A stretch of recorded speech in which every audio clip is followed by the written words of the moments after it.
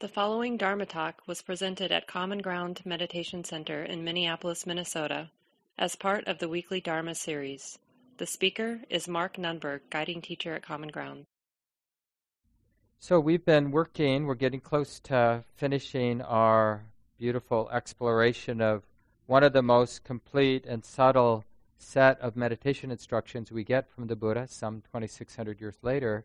These 16 steps. I have the cheat sheet up here for those who haven't printed it up at home or can't print it up at home.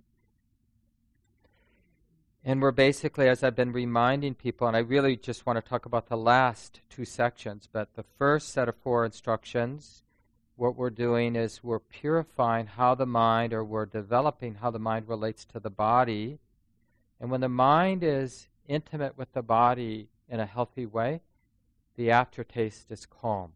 Right? So that's the 4th instruction. Can we breathe in and out, realizing that harmonious, calm way that the mind is connecting with the body? It's intimate. Doesn't mean the body's perfect, but it's intimate with the body as it actually is, not judging it, not needing the body to be different. So then the aftertaste is a sense of calm and how the mind is relating to the body. The second set of 4 instructions is how the mind relates to mental activity. So first it's bodily activity. I should have said that, not the body. It's really bodily activity, because that's what the body is. Because otherwise the body becomes an idea. But here, this first set of 4, we're talking about bodily activity, sensation. But also to a lesser degree, seeing and hearing and smelling and tasting. So the 5 physical senses, the activity of the 5 physical senses, and the mind not having a problem. And that's calm. And then, in a more subtle way, the mind, wisdom, begins to show up to the activity of the mind, the movement of emotion, the movement of thought, perception, intention, right? Just mental activity. And looking initially at joy and ease, which creates a lot of space because it feels good. This is important. If you want to develop wisdom, let's just use equanimity, because we have, all of us hopefully have a sense of what it is to be equanimous. Like to be there, but okay with the way it is, right? Well, you know, the easy way to remember what equanimity is like is have really nice feelings, experience. Right? Because when I'm feeling really good, I don't need the moment to be different than it is. So I know what it's like to not need the moment to be different than it is. That's equanimity. So the easy way to remember how to be spacious, like in a perfect world, we'd have a little sweet spot we could go back to where we felt safe enough, comfortable enough, right? And then in that space, momentarily, it would be temporary, right? I would need my experience to be different. Oh, this is equanimity. This is the mind not having a problem being sensitive to emotion, being sensitive to thought, to memory, to intention. This is the mind that's okay having a thinking mind. Right? And that's the last 2 steps there. First, we, on purpose, strategically, even if it's not predominant, we pay attention to joy and ease, not our irritation, not our agitation, not our judgments. However faint, we keep joy and then eventually a more resonant happiness, ease in mind, because it reminds the mind what it's like to be equanimous, to just let things, I'm okay with things being the way they are because I feel good. And then we notice, we sort of heighten that, I can be aware of whatever's happening now in the mind, emotionally, mentally. I have a lot of space, a lot of equanimity, a lot of dispassion. And then that quiets things down because I'm with the activity of the mind. Just like before, we were with the activity of the body with a lot of equanimity. Now we're with the activity of the mind with a lot of equanimity. And so the activity of mind quiets down. That allows us to more clearly intuit the space of the mind. Now we're in the 3rd set of instructions. We're noticing on purpose. Now, this is not easy because our attention normally likes to attend to activity, the activity of the body, what we're seeing, what we're feeling in the body, what we're smelling, or the activity of the mind, what we're remembering, what we're thinking about, what we're emoting. That's where the attention goes. But now, it won't be easy. Can we keep in mind the space of the present moment, the space of here and now, as we're breathing in, as we're breathing out? And we just keep trying. It's a training. And you have to pick up the training. You have to intend to do the training. Otherwise, you won't know whether the training is helpful or not. You can't evaluate whether this instruction that the Buddha is giving us is useful for you unless you check it out. That's the only way you'll know what the effect is, what it sets in motion. You have to sincerely get yourself enough through the first 8 instructions to be able to intuit, oh yeah, there is this space, not what's happening, not the activity of the mind or body, but the space of here and now. Can I keep that in mind as I'm breathing in? Keep it in mind as I'm breathing out until it starts to appear to the mind as being beautiful. Then I'm going to appreciate it as I'm breathing in and gladden it or appreciate it as I'm breathing out. And then that makes it more apparent how still, silent, and peaceful the space of the present moment, the space of the mind is. Because now the mind's got some momentum where it's just noticing the space, not the activity of the present moment. And that's very peaceful. So we're keeping that peace in mind as we're breathing in and out. That's the 3rd instruction in the 3rd set of 4 instructions, right? Noticing the space, appreciating the space of the mind, heart, and then stilling, concentrating, noticing the peace and silence of that space. Until there's a realization, an insight, that because that's all the knowing mind is knowing, it's knowing the space of the mind, the beauty of it, and the silence, peace of it, then because that's all the knowing mind is knowing, then it can know, this 4th instruction, it can know there's no problem here. There is nobody who has a problem, right? So that's noticing freedom as we're breathing in and out. The mind, heart, this is free of any kind of problem, self-centered problem. So then the mind realizes, oh, this is what it's like to be a human being, but feeling no existential problem, weight, anxiety. Oh, this is what that's like. I've read about it. Saints from whatever tradition, they talk about that mystical experience of no problem. People who have the near-death experiences, they come back.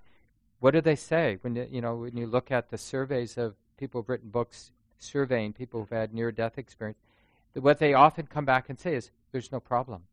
Whatever this is, as messy as it is, as incomplete, however imperfect we are institutionally, as civilized or whatever, beasts, in the way we treat each other, press each other, the underlying existential feeling that's available is, it's okay.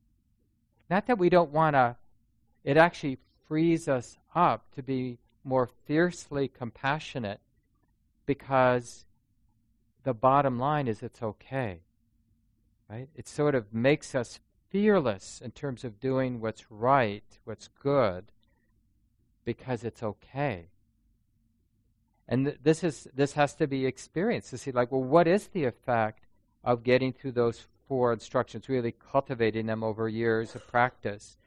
The space of the mind, the beauty of the space of the mind, the silence and peace of the space of the mind, realizing there's no problem in the essence of this experience.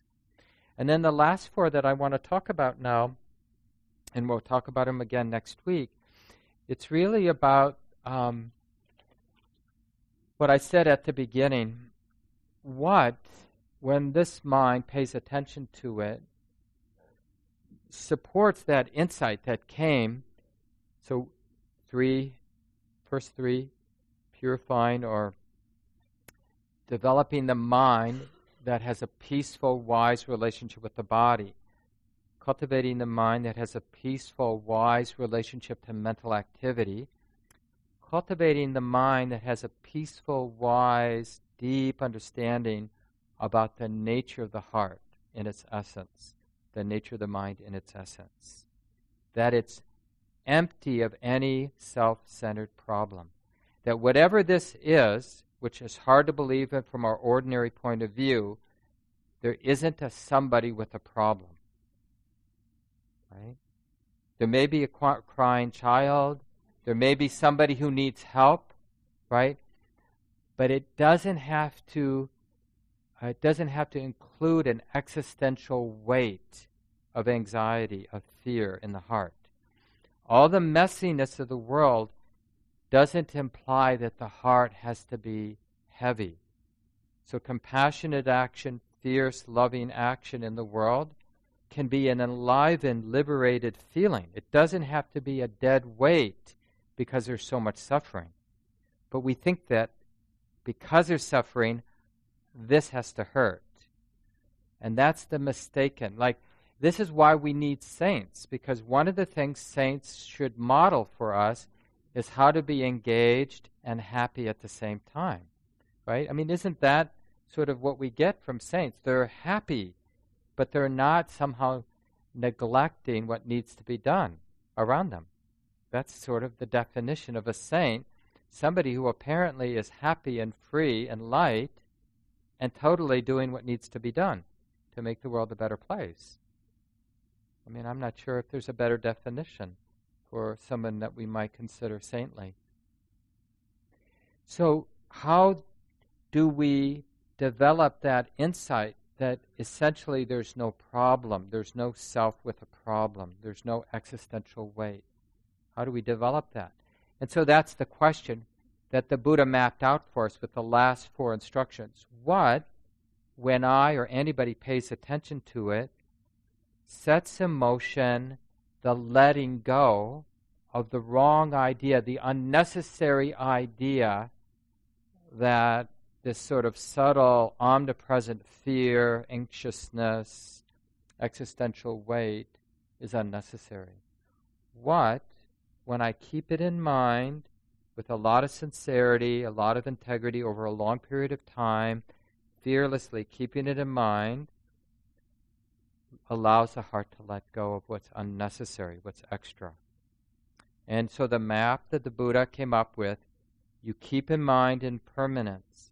So we start even with the breath and the mental activity around the breath.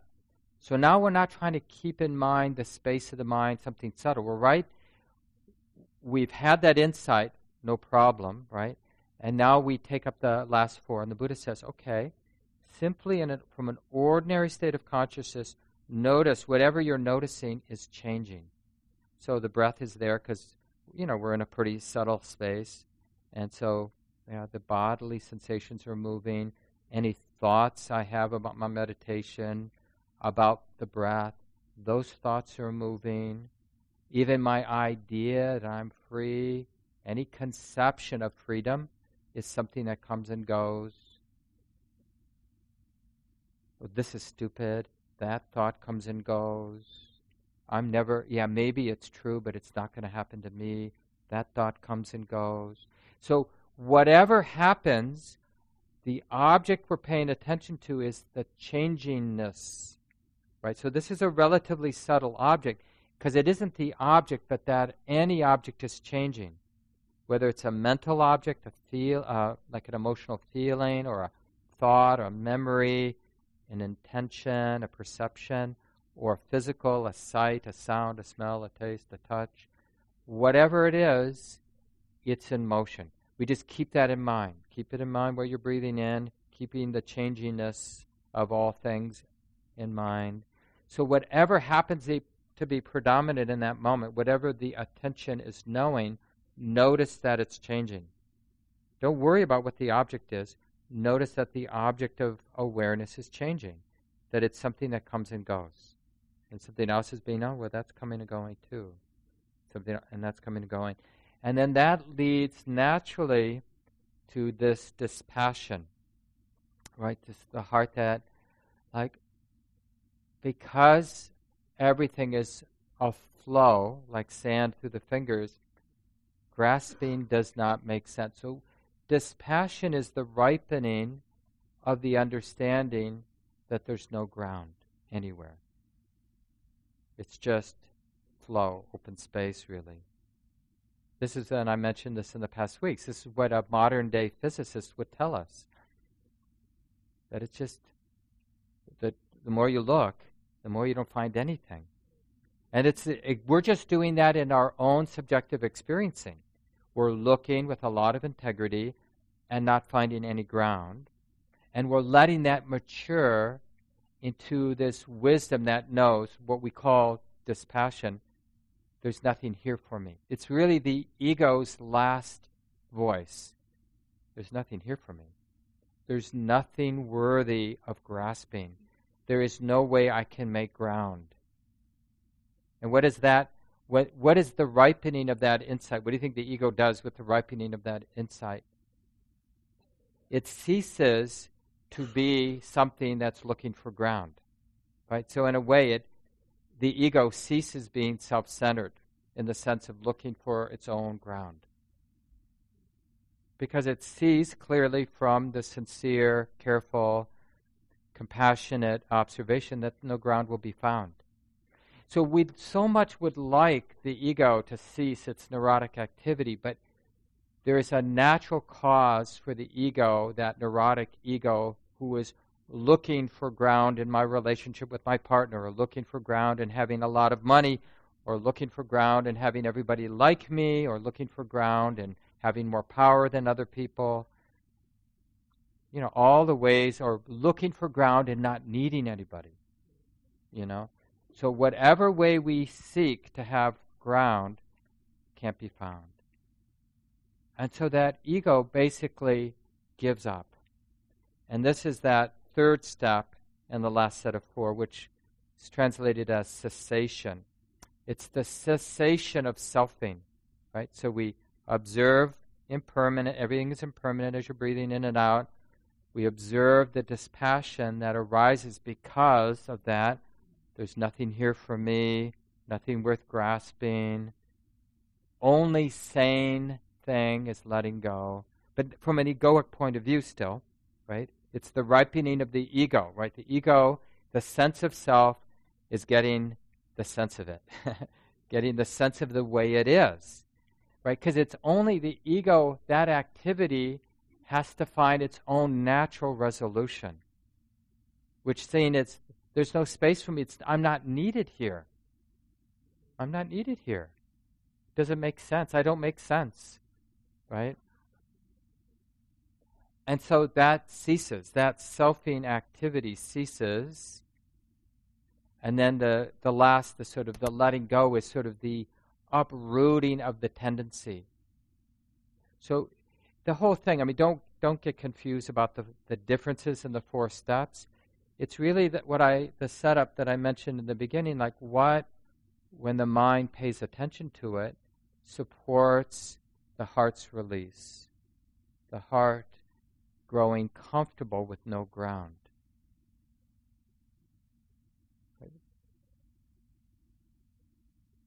That it's like we, from an ordinary egoic point of view, it should be scary. That's actually a good sign, like, ooh. But the experience is one of freedom and lightness. Like I said, the aftertaste is always, there's no problem. It's okay. The messiness is okay. It's not like a transcendent okay. I got out of the messiness. No. The messiness of embodiment, the messiness of relationship, the messiness of our beastly tendencies of power and control and, the ways that our animal nature then express itself in society. Right? That this isn't the problem. The problem is misunderstanding it. Right? Because we look at this embodiment and the beastliness of, we're animals, right? We look at it from the point of view of self. And that infuses this with a kind of, from this point of view, a kind of toxicity. And that can be uprooted. And that's really what the last 4 steps are. Once the mind has this deeper, more subtle intuition about the nature of the mind, that it's actually empty, that self is a construction, because remember that last step, which would be 4, 8, 12. So the 12th step is realizing the mind that's empty of a problem. Because we've been keeping in mind the space of the mind, how beautiful it is, how peaceful it is, until that awareness of the mind, the space of the mind, is so full that the mind realizes that in this space there's no problem. There's no selfing happening because the mind has been so fully aware of the space, not the activity. Because selfing is an activity. It's basically a subtle thought, the sense of me and mine, right? That requires mental construction, right? Thinking. And when the attention has been trained to be just with the silent, beautiful, peaceful space, then that gets squeezed out. Selfing gets squeezed out of the mind, and the mind realizes the mind without selfing. And that's a real confidence, like, oh. Because always now, until we have enough of that experience, we feel we have to address the problem the self has right now. I'm lonely. I'm hungry.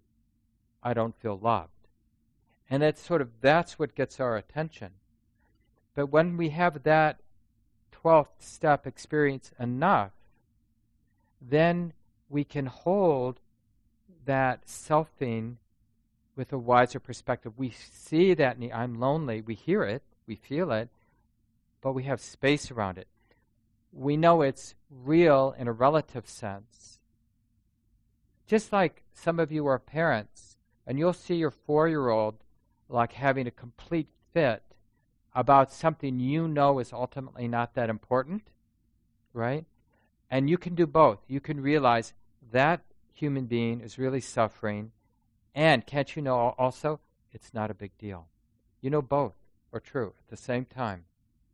And you're not sort of neglecting the fact that their subjective experience is like their whole world has collapsed because they can't find their pony or something like that. And sometimes it's like this, and they'll get over it, and it's okay, right? We can hold both. And it's a little bit like this insight to the nth degree, right? Where we realize what selfing is.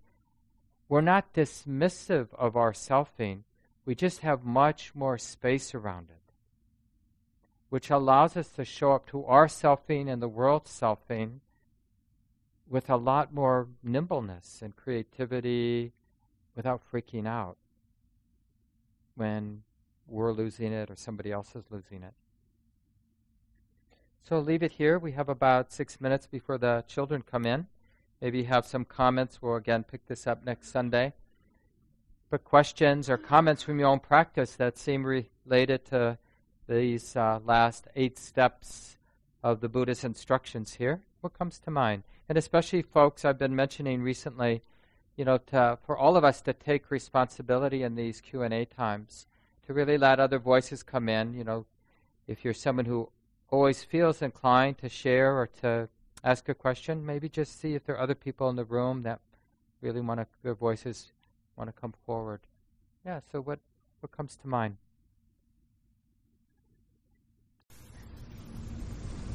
Firstly, I'm relatively new to this, so my question, and I'm trying to adopt what you said in the past 10 years, the concept of being something is being known. And part of what I've been trying to add in, which I think is helping me, is like, over-intellectualizing this exercise is being known. Distraction is being known. Feeling inferior is being known. And I think the natural steps of just starting to embrace this process. Absolutely. Okay, that's very comforting because for me it's like, I'm really, well, I feel like I'm getting because thinking of these steps.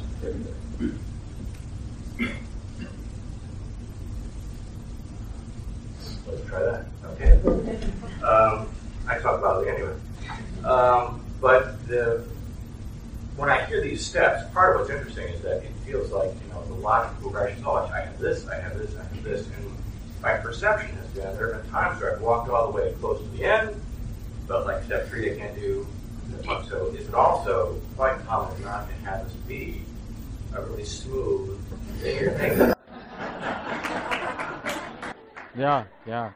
So part of what we're doing here, because it's instructional, is we're getting a sense, at least intellectually, because we're hearing it, of the whole map. But how we learn it is a real adventure. And we... Yeah. But it's good to kind of follow along, just to sort of, get that conceptual level, that map level down, so you can play with it, and your mind just, at least intellectually, has a sense of the whole span of the map. And because that way you'll more likely recognize when the mind is here and won't neurotically be doing this on a more gross level, when what might actually be more interesting to the mind, more relevant, given where the mind's at, it's in a more subtle place. So maybe this would be more appropriate to be bringing this to mind as you're breathing in and breathing out. But if you don't know that more subtle part of the map, the mind wouldn't be inclined to do that. Yeah, because you need both. Knowing where I want to go. Exactly. Because that being known phrase, when I first heard it, not being known is being known. I have no idea where I am. And so that's only now becoming a very helpful validation of back at home. That's a real insight. What you shared at the beginning of your comment is a real insight to understand when the mind is sort of, that's something being known. That's not a small step. For the mind to be able to step out of the drama and realize this is something being known is profound, right? Because you see it has a lot to do with that third set of 4 instructions of understanding the space of the mind. Because it's only with that insight, however feeble it might be, it's real in your practice, because it's only when there's that space of the mind that wisdom, in a sense, steps out by associating itself with the space, and then it can look at the drama. I'm not getting this. Because it's only when the wisdom steps outside of being the one who doesn't get it, that it can realize, oh, there is that drama. I don't get it. And it's just Exactly. Thanks. Well, that really is helpful, and I've been struggling with trying to share that, understand that, and having some guidance for this is great. So thank you for that. Yeah, we are it's the Buddhist instructions, so it would not be cool for me to claim these instructions. Who'd like to go next? My name's Emil, and as a result of some physical things I've been going through, I've been thinking a bit about my heart. And somebody told me that they recently discovered that it's not really the brain that's in charge, it's the heart that's in charge. And our brain sends out messages, and sometimes the heart will say, okay, I'll do that, or maybe I won't. When the heart sends out messages to the brain, it always is compliant. It follows those directions. So I just found that very interesting with how we use that term, mind-heart, in Buddhism. And that the neuroscientists, cardio guys, are finding all this stuff out. That's the way it works. Yeah. And when we use the word chitta, which we translate either as mind or heart, right? We're talking about the totality of the present moment. Because this experience, right now, your subjective experience, so we're not talking abstractly or intellectually. This, for each, just do this with me, so this experience is heart, mind. Right? What else would this be? Because we're not concerned, from our subjective experiencing point of view, We're not concerned with philosophy, inside or outside. This is the mind, the heart, the totality of this, right? And so one of the obvious characteristics of this is something is being known. And the more we look at that, we realize there's not much more we can say about this than something is being known. And both the something that's being known is mind. Not just the being known, but the something is also mind, because the something is being known in the mind only, in the heart, felt in the heart. So, but because in the West we've kind of have this habit, this cultural habit of rational, logical, analytical, whatever, we have this sort of contrived separation. But so if that's an issue, working more with the heart center. And just generally this area more than this area is a good anchor for when you're thinking about the heart-mind. Because it has more the sense of the totality. And it always is embodied. The body is something being known here and now. There's nothing outside of that. So it's really good to think of the mind in a totality, an inclusive sense. Yeah, thanks, Emil, and so good to see you here. Emil's one of our teachers and just had a pretty serious medical intervention a week and a half ago. Good. Who's next? Maybe one more person before the children come in. You mentioned some readings on near-death experiences and the spiritual aspect of those. There's also readings and articles on spontaneous spiritual experiences with meditation. Is this the same thing? Well, they might be. It just depends on, there are all kinds of experiences in meditation. But the experience of cessation, that 12th step, right, is that experience because it's the mind, a non-contriving mind, because awareness isn't interested in any mental activity, which means any mental construction, contriving of anything, right? Because it's really interested in the space. And then that mind realizes something that has been unnoticed prior often, or not noticed very often. And so it's a mystical experience.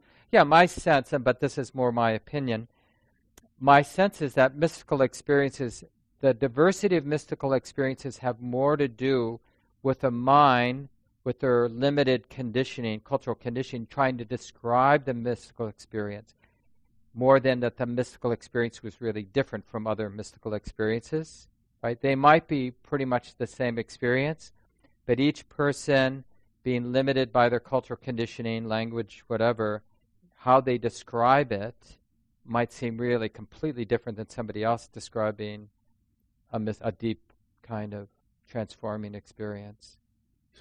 Yeah, thanks. Are the kids here? Okay. Yeah. Over here? Yeah, please. A few different times this week, when I've been going through the steps, I've had this image of, those pictures where it's like where the foreground and background switch, depending on where you're looking at it. Like, it may be two faces or it may be a vase, right? When I get towards the third set of instructions, when you're paying attention to the space, it's like the background becomes foreground. And then as that becomes bright, you recognize that, the faces that you're normally always looking at have now become the background. And if you don't attach to either of them, then it's almost like the experience of mind just flickers between foreground and background, and you're not attaching to either. Right. And that's the key, is not to get stuck on the beauty or the power of that space, but to see that it's empty of being a problem. And that really stabilizes it, because you want to keep that in mind, that absence of there being a self problem. That's the actual object you want to keep in mind, because that really changes, like that uproots a very deep, strong tendency, or beastly tendency, to be living our life as a beast with a problem. Enough food, enough safety, enough this, enough that, right? That's a chronic tendency in our mind until it has this deeper spiritual experience enough times. It's generally not just like a couple times, but we need to regularly touch that experience or open to that experience until that tendency to be experiencing life as if there's somebody with a problem gets kind of uprooted. And here they are. Thanks for the good comment and all the other good comments. This talk, like all programs at Common Ground, is offered freely in the spirit of generosity.